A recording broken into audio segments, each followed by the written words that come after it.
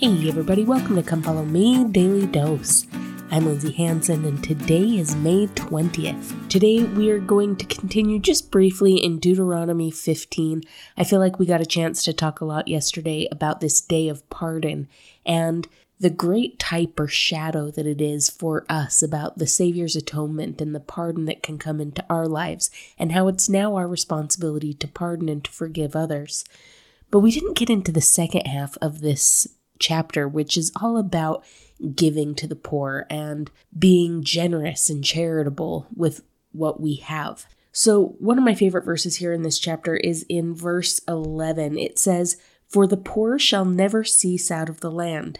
Therefore I command thee, saying, Thou shalt open thy hand wide unto thy brethren, to thy poor, and to thy needy in thy land." Now, if you'll remember, when we talked about Moses chapter 7, verse 8, we talked about the idea of Zion.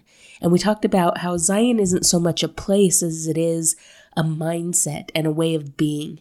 In Moses chapter 7, verse 18, it says, "The Lord called his people Zion, because they were of one heart and of one mind and dwelt in righteousness, and there were no poor among them." Our Father in heaven, through the commandments that he gives us, through the covenants that he makes with us, is trying to turn us in to a Zion type people.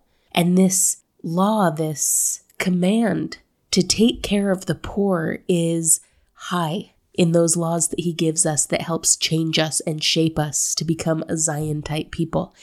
But also, when we talked about Moses chapter 7, verse 18, we talked about how, yes, there are no poor among us in a Zion-type society, but how poor means more than just monetary. Obviously, we need to take care of those who are monetarily poor. We need to open our hand wide towards them. We need to give generously. We need to do everything to take care of the poor and the needy among us.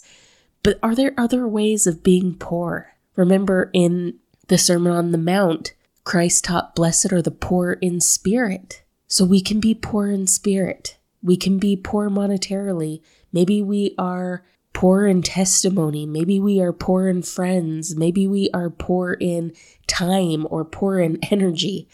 There are a multitude of ways that we can be poor, or that those among us can be poor. And it's just as important that we are looking for those ways and how to fill those gaps for people as we are ready to open the pocketbook and give or donate. If we are to be a Zion-type society, if God is to change our hearts, then that type of consecration has to be done on our parts. That willingness to see needs in the lives of those around us and to spring into action to fill those needs. My family has had just a string of weird things happening, and we haven't been poor monetarily. We've been very blessed, but we've been poor in other ways as we've been just trying to battle through this series of strange things that have been happening to us. And I've been floored as I've seen people who live consecrated lives step in, not ask if they could help because they know me well enough to say, "No, we're fine," but just step in and start doing. I'm so blessed by the consecrated people that surround me who are willing to see needs and step in to fill them. And that is the essence of a consecrated life. That is the essence of Zion. Seeing the poor around us, whether it's the poor in spirit, the poor in testimony, the poor in energy, the poor in friendships, and being willing to step in to help. Elder Christofferson once said that our life on earth is a stewardship of time and choices granted by our Creator. Those who quietly and thoughtfully go about doing good offer a model of consecration. I love that, quietly and thoughtfully go about doing good. That truly is the essence of a consecrated life. And it's our stewardship as we've been given time and as we've been given agency. It's our stewardship to use those things in a way that allow us to live that consecrated life, in a way to bless and help and nurture other people along the path. There will always be a reason not to consecrate. There will always be a reason to hold back our hand. Oftentimes I get embarrassed thinking, well, they don't want my help. But remember what we talked about yesterday. It's between you and God. And as we consecrate ourselves, as we see needs and reach out to fill them, our hearts are changed and we become more like the Savior. And I love in verse 11 how it says, "Thou shalt open thy hand wide unto thy brethren." It reminds me of if you've ever taken the Dave Ramsey classes, and he talks about giving as one of the principles of financial freedom. And he always says that if you've got your hand clenched so tight that you can't give anything, that means your hand is clenched so tight that it can't receive anything as well. And that fits so perfectly with the promise given in verse 10. It says, "Because that for this thing the Lord thy God shall bless thee in all thy works, and in all thou puttest thy hand unto." So in everything that we do, if we are willing to live this consecrated life, if we are willing to give of ourselves, if we are willing to see needs and strive to fill those needs, then we can trust that the Lord is going to bless everything that he puts into our hands, and he's going to bless everything that we attempt to do in the process.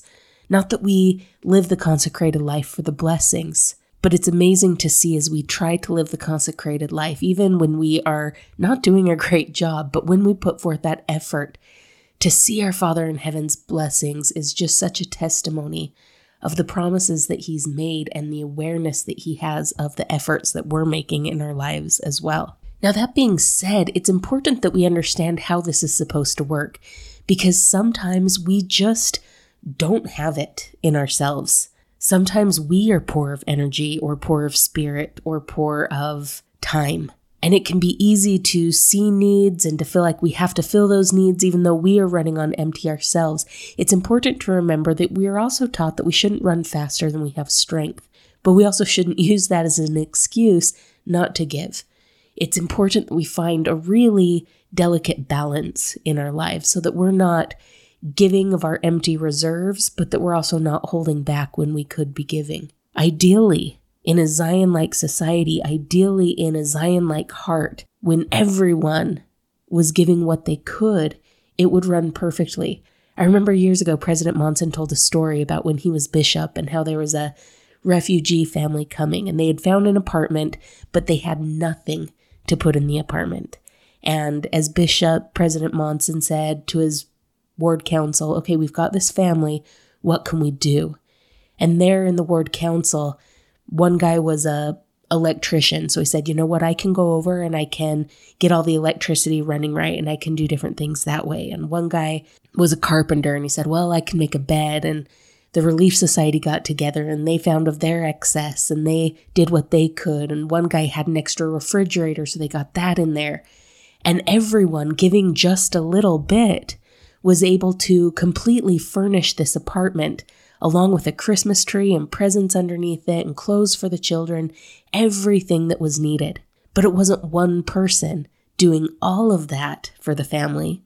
It was everyone giving a little bit of their excess. They were able to fulfill the needs of this family. And my friends, that is how it should look. We shouldn't feel responsible to take everything upon ourselves, to do everything and be everything for everyone. But in a harmonious way, we all get together, we all consecrate, and in that way, everyone from their excess can fill the needs of those around them. Elder Maxwell once taught that we tend to think of consecration only as yielding up, when divinely directed, our material possessions. But ultimately, consecration is the yielding up of oneself to God. My friends, it's my testimony and my belief that when we yield ourselves to God completely and fully, when we hold nothing back from Him, He can teach us the ways that we can lift and bless and build and strengthen the poor among us, the poor of heart, the poor of spirit, the poor of testimony, the poor of faith, the poor of time, the poor of energy, the poor of friends. We have all been poor in one way or another in our lives, and we've all been blessed by those who are willing to look outside themselves, consecrate their efforts and their actions to reach out, to bless, to build, and to strengthen. Thank you so much for listening today. If you're enjoying this podcast, make sure to follow us on social media, subscribe, like, comment, or share. This has been Come Follow Me, Daily Dose, and I'm Lindsay Hansen.